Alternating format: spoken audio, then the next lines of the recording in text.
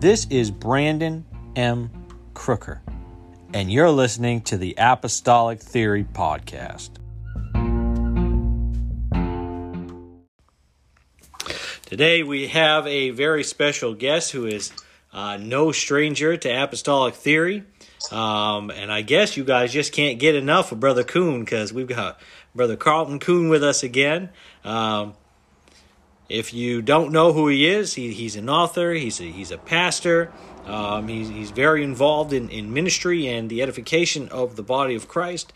So I'm just going to have him introduce himself again, in case you haven't heard any of the previous episodes, or in case maybe you skip past the introduction part. Yeah, I'd encourage you, if you're listening today, to subscribe to Apostolic Theory. And I like that name because I think it gives us room to think about what is our theory. What does this consist of? How does this work?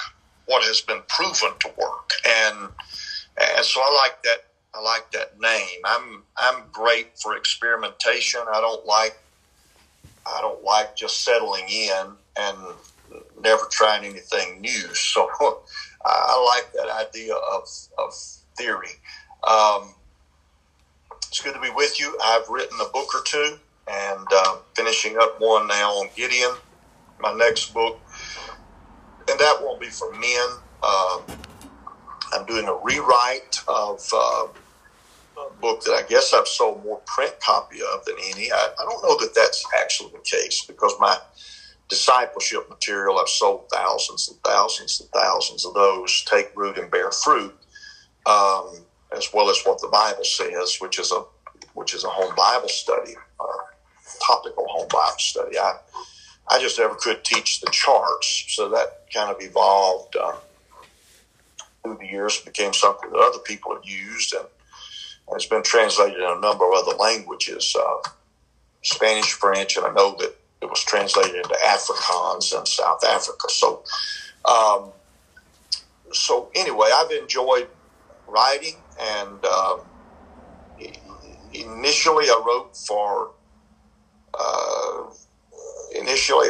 for just the general Christian audience. Then my writing began to focus on disciple making, and that was kind of an evolving of my own experience. I realized that I was not going to be super capable or Superman as a preacher, that we needed to keep the people we won. So I focused on discipleship, and that again kind of evolved into series of lessons, and even a course now that my son and I teach on disciple making that is available at the website. But I'm kind of moving back toward that whole idea of Christian living.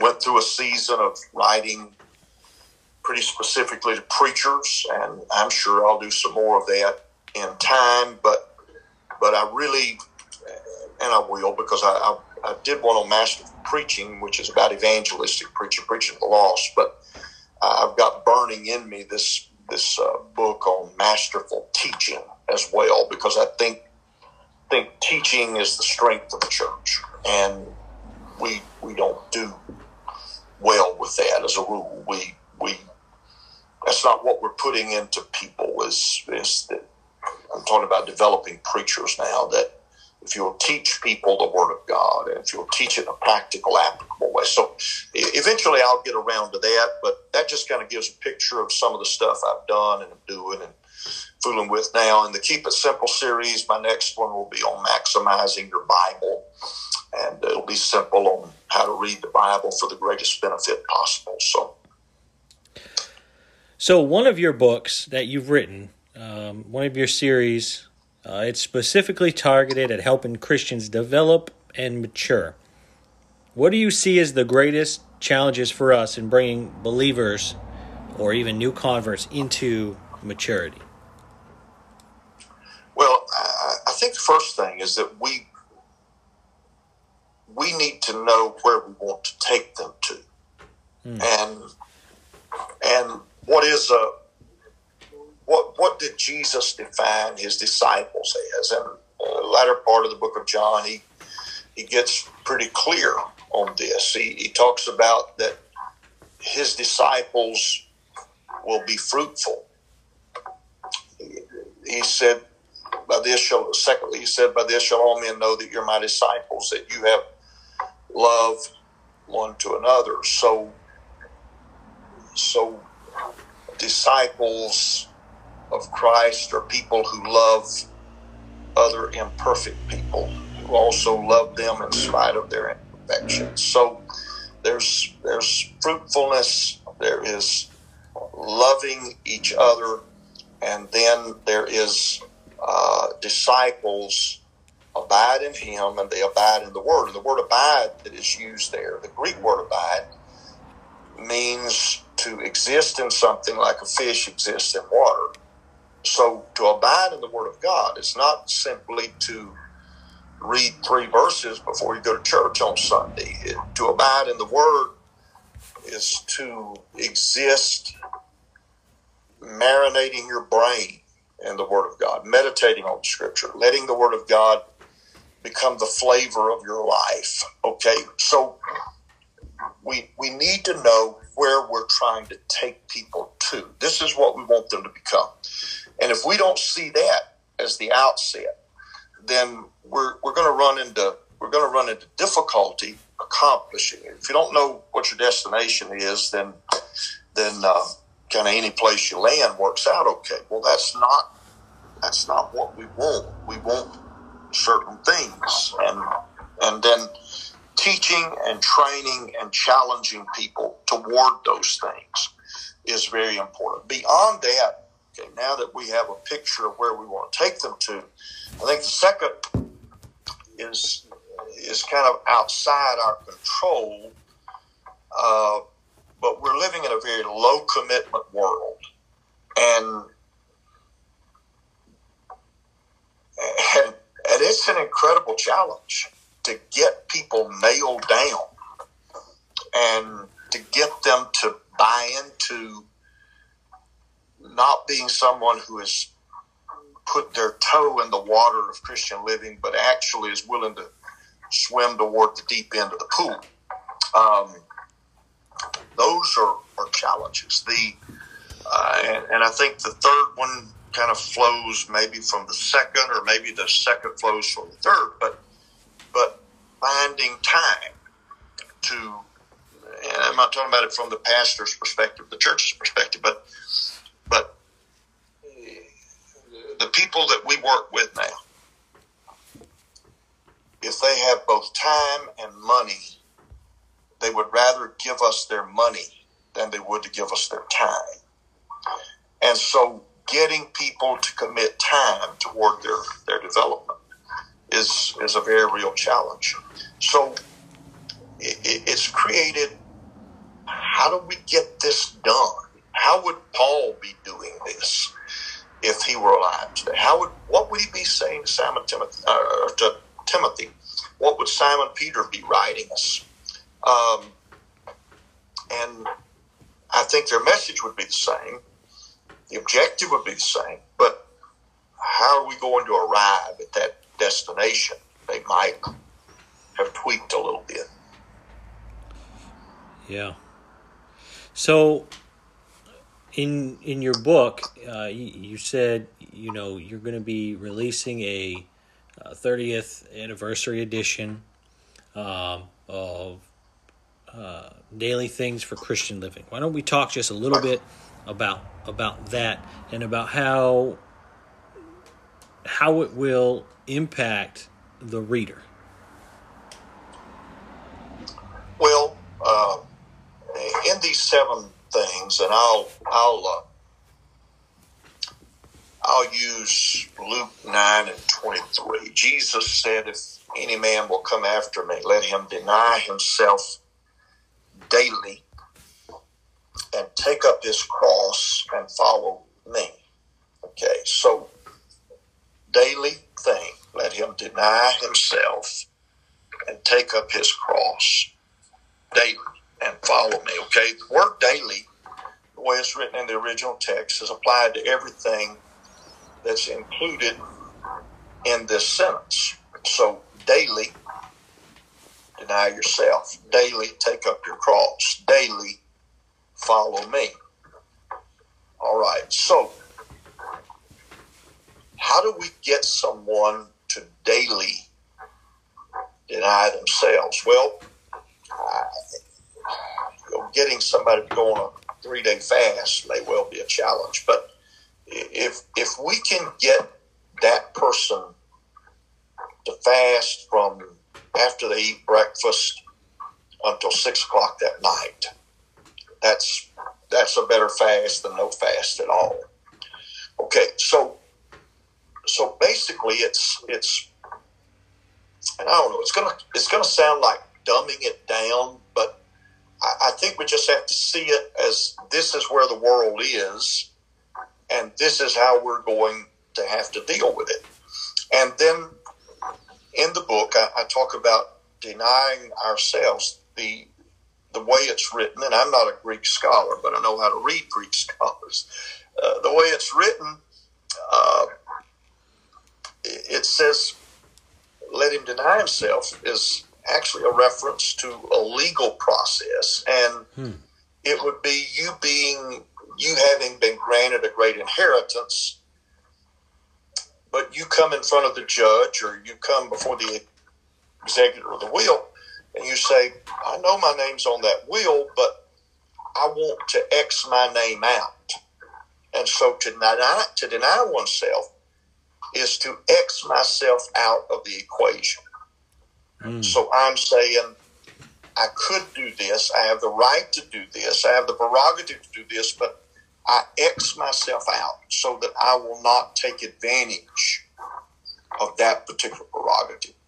Deny myself on a daily basis. And so Christ is interested in our denying ourselves. Okay, the second thing is what I really focus on. Let him take up his cross daily. Okay, the cross defines and describes Christ's purpose. He didn't come to perform miracles. He didn't come to turn water into wine. He came to redeem humanity, and that happened at the cross. The cross defines his purpose. So let him deny himself, take up his cross. Let him take up his purpose daily. Follow me. Okay. Now, application is what you were talking about. Okay. In self-denial, I will challenge people to fast. I'll challenge them to take an extended season where they turn off social media. I'll challenge them to deny themselves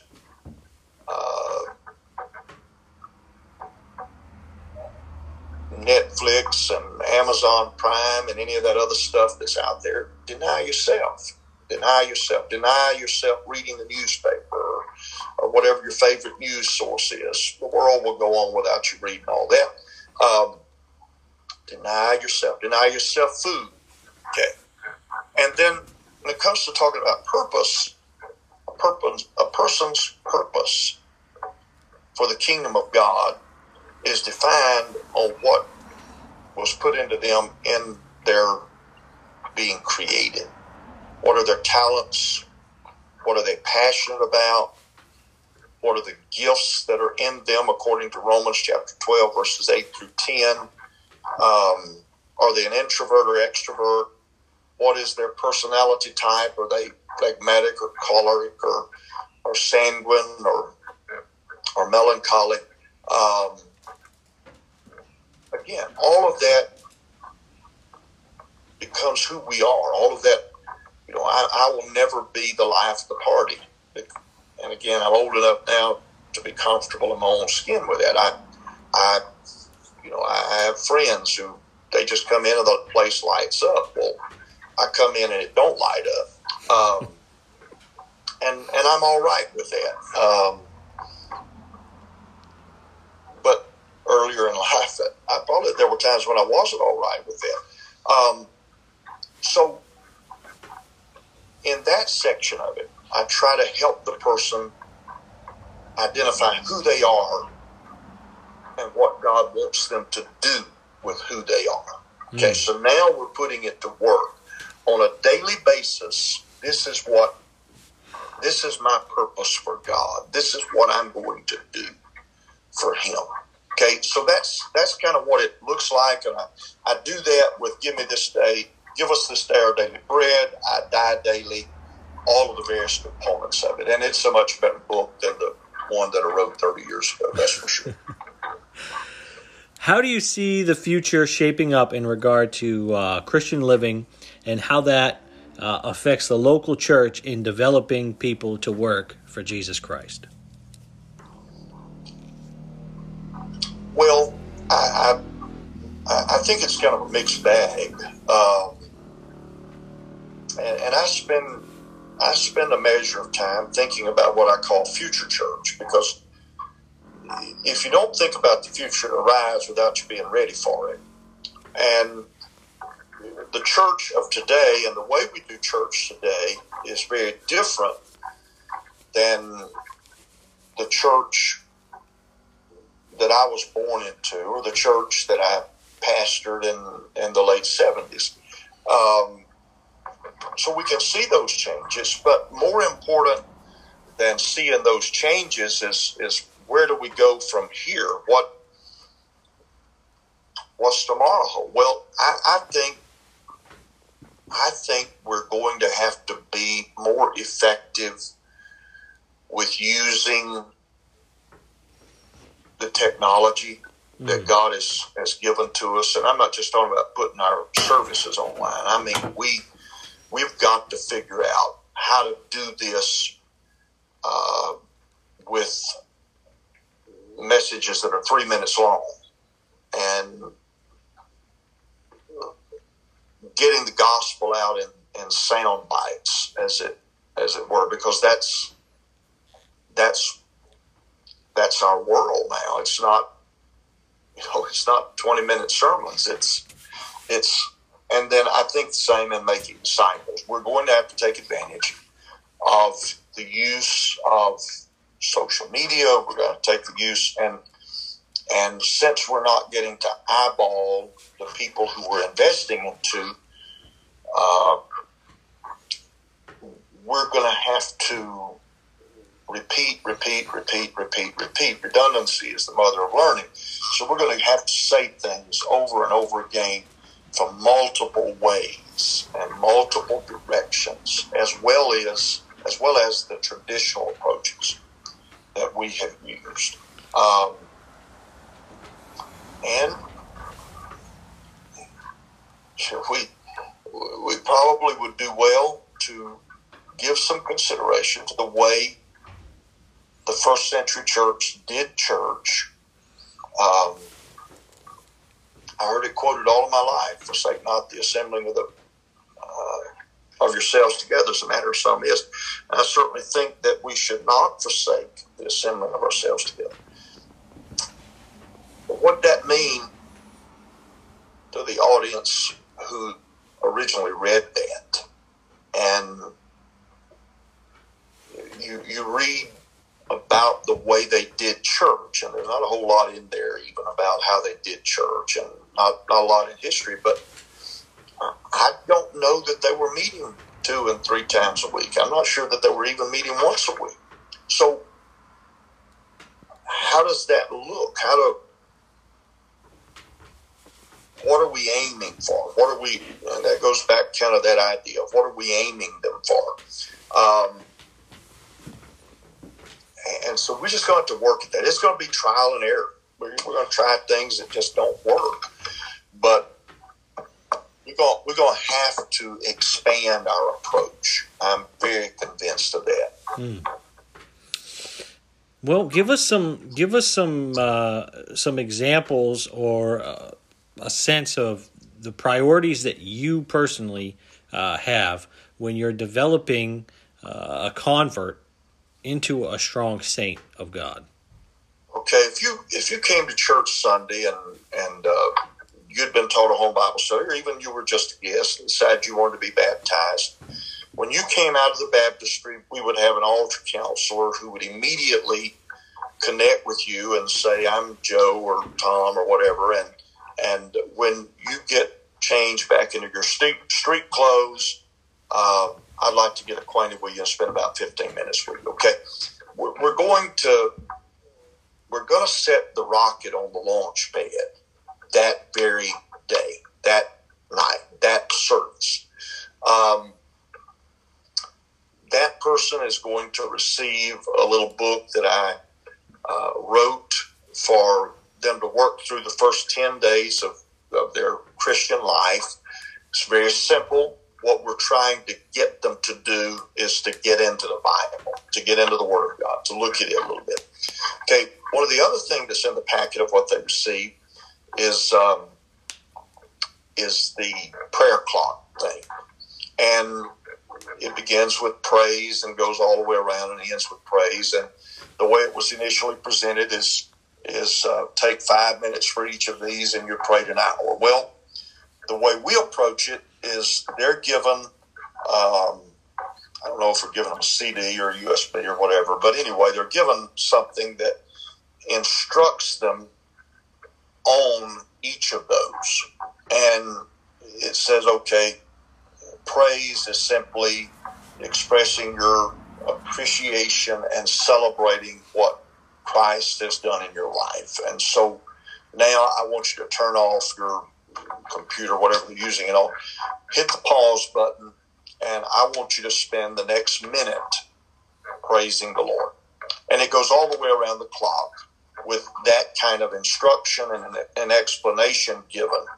Okay, the goal is to get them praying at least 12 minutes a day. Okay, well, now that's 12 more minutes than they were praying before, and it's 12 more minutes than a whole lot of other Christians are praying. So my goal is to get them, and then the other part of what's on that is we will instruct, go to, I don't remember what book of the Bible we're using now, but go to such and such chapter and read the first paragraph. We break it down not in chapters but in paragraphs. Okay, looking at that paragraph, who is writing this? Who are they writing to? When you read it, what are the questions that you see there that you would like to know more about? When you read that, what do you see as the message to the original reader? Again, my goal here is not to get them reading 5 chapters a day, none of which they understand, but to read one paragraph a day, understanding that paragraph, and being left with something to think about for the rest of the day. So that kind of gives an idea of the priorities. We introduced them to some different Christian music and so forth. So that's at the outset. We talk with them about our discipleship classes. We talk with them about a home Bible study if they've not had one. And again, it's just kind of putting the rocket on the launch pad. And we want to impress on them that this is not the high point of your Christian life. This is the birthing stage of your Christian life. So along the stages of walking, with God, there has to be a maturing process. So, as like a tender plant, we grow in God. And so the more that we're watered, the more that we read, the more that we understand, we grow. And then eventually we're not a tender plant anymore, and we're a tree. And we're firm, we've got a nice foundation, and we're rooted in the Word of God and rooted in the church family. But there's got to be, and I obviously I believe theology is important. I believe we ought to understand, the Godhead, and I believe that we ought to study these more intricate parts of the knowledge of God. But there's got to be a starting point. We can't, and the Bible talks about it. Feeding them meet when they're not They ready. will, yeah. Right. And so you've got this project that you've done. It's called Keep It Simple, Saints. Right. So talk to us a little bit about what that is and how that kind of corresponds with what I was just talking about. Well, my long-term objective with Keep It Simple, Saints, and is to put resources into people's hands that equip them to do things that unfortunately we have assumed that they could figure out. And I grew up in a wonderful church. My parents were great Christians. They were as faithful to God. And it was a very rural church in central Louisiana. It was a very strong rural church. They taught me a lot of things, but they didn't teach me how to have a personal devotion. They told me I needed to have one, but they didn't teach me how to do it. So I was probably in my late 20s and had been preaching a long time before I really learned how to have a personal devotion, because I had not been taught. And I think across the board, we are unfortunately presuming that people know things that they don't, because we don't get it basic enough. We don't get it, to use the same passage you use, we don't get it to where it's milk. We're kind of, and I've seen this transpire. It's kind of like, our junior Sunday school teacher quits, and so on Saturday at 9 o'clock we call so-and-so and say, I need a junior teacher, and I just feel like you'll be the perfect fit, and come by the office in the morning and pick up the teacher's manual, and there'll be 9 kids in classroom such and such for you to go teach tomorrow. Well, that person is not, unless they've taught that age before, they're not equipped to do that. They're not ready for that. We do too much of that. And so I really have in mind about 50 different topics that I would like to write one of these Keep It Simple Saints books about. They are usually going to be 40 to 60 pages long. The goal being, again, to just help people to learn how to maximize their Bible, to help people to understand the concept of tithing, to help people to understand how to dig deeper in the Word of God. And, again, it's not going to be deep theology. I will do some stuff on the oneness of God and speaking in tongues, and because I think explained in simple, understandable fashion, it helps us. But we need help with just the practical. With I've taken on an hour prayer shift at the church. What do I do for that hour? Kind of stuff is what I'm. And this is kind of what we reach for with our whole new converts process, is that we want to put content into their hand. Our first level is called Take Root, the second is Bear Fruit, and then the third, where we find their gift and ministry, is Fitly Framed. Well, Take Root and Bear Fruit come from, in the Old Testament, I think there's 3 different passages that say take root downward and bear fruit upward. Okay. Well, you can't bear fruit up if you haven't taken root down. So we spend some time on these basics of prayer and spending time in the Word of God, as well as doctrinal truths. Okay, now bear fruit upward has to do with Christian responsibilities. And then Fitly Framed helps them find their place in ministry. So again, the goal is to get people functioning in the body of Christ. And what I'm seeing now, I was absent from pastoring for 12 years while I was at headquarters.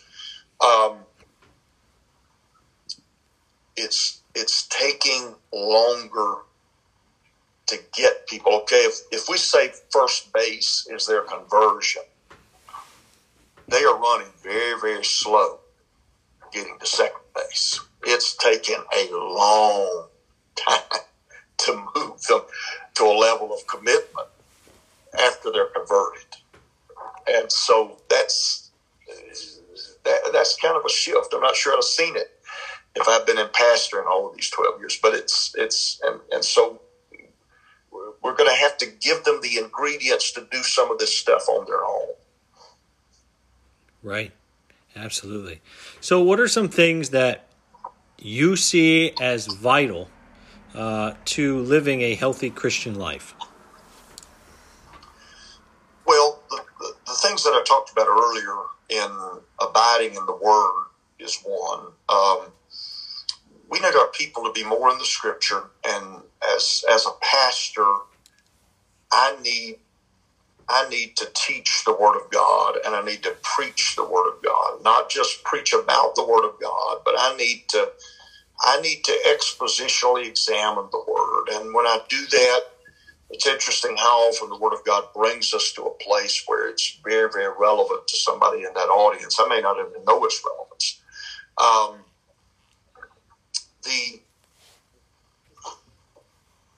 He has magnified His Word above His name.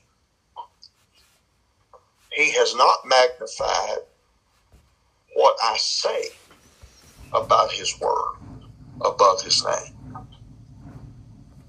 And yet, in many instances, our preaching and teaching has a thimble full of Bible and a whole lot of 7,000 illustrations. The authority is in the Word of God. The authority is in the Scripture. The authority, and so we have to get people into the Word, reading that paragraph at a time, questioning the text, learning the text, understanding the text, and then we have to preach and teach in ways that get people into the Word of God. Not just pursuing emotion, but get them into the Word of God. Explain it in an understandable way. I have teaching is kind of my forte. We have people from all over the world who watch a Bible study or the Bible studies that I teach, and will comment. So, and I felt years ago, I believe that the next wave of revival is going to come to churches who will teach the Scripture in a relevant and applicable way, and help people to understand the Word of God. That's the first. Second is our prayer life, and I'm talking about now for people that have been in the church a long time. Too much of our prayer is noise without thought. And you read the prayers of the Bible as well as the praise of the Bible, and it's all in complete sentences. But you listen to a lot of our praying, and it's a lot of hallelujah and help me Jesus. And so what are we hallelujahing about? And what do we need Jesus to help us in? Specific. So we need to develop people who have a different kind of prayer mentality. They have conversations with God, and they're comfortable with conversational prayer. That's healthy. That's the way it should work. And then the third that somehow fits into this is allowing these two things to develop in their lives the fruit of the Spirit, where that they do have self-control, where that they are patient, where that all of these things that are qualities of the fruit of the Spirit exist in their lives. Okay, that's vital. Those things make us what we become. And then the other that I really have been working on lately, beginning with our leadership team, is to take another look at how mature Christians should deal with their emotions, and getting some element of emotional intelligence, where that we're not just reacting to whatever life sends our way, not basing our decisions on our feelings, but we're basing our decisions on what does the Word of God want me to do? What should a mature Christian do with this? I see all of that as essential. And then let me add one other thing. I think every Christian, without exception, is commissioned of God to fulfill a role of service in the body of Christ. And if we did a true assessment of many of our churches, we have 80% unemployment. And how can that church be healthy? And how can the 80% who are unemployed be healthy saints if they're not doing anything meaningful for the work of God other than bringing an offering and maybe they're tithing, which again is significant and important, but is that their ministry? Wow. That is a good question, because you'll see more often than not that there are even in a church service where there are certain saints that are carrying that church service. Right. When then people wonder, and I'm of the persuasion and the belief that the more you put into a service, the more you'll get out of it. So if you're actively investing yourself in the church service that you're a part of, you're going to get that back. Yeah, I agree, and I think that's across the board in all aspects of Christian life. That if you invest into it, I heard the quote or read it somewhere years ago. If you live for God easy, it's hard, but if you live for God hard, it's easy. So if you make the effort, if you put in the time, if you whether it's the Word of God or prayer or doing ministry, and when I say doing ministry, the ministry may well be vacuuming the floor to make sure the place looks nice for Sunday.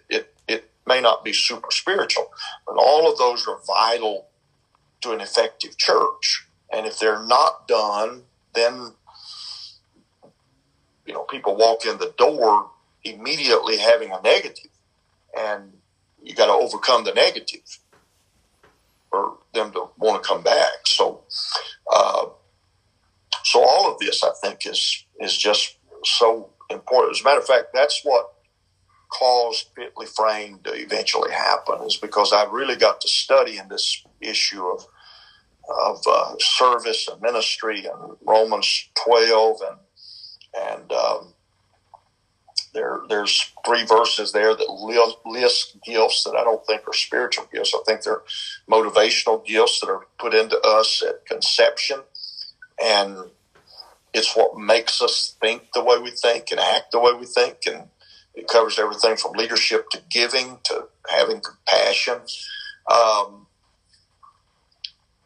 So if a person has such and such a gift, how's that gift put to work? How does it fit in? And it makes such a difference in a person's level of contentment if they're doing something meaningful for the body of Christ. They're not just spectators.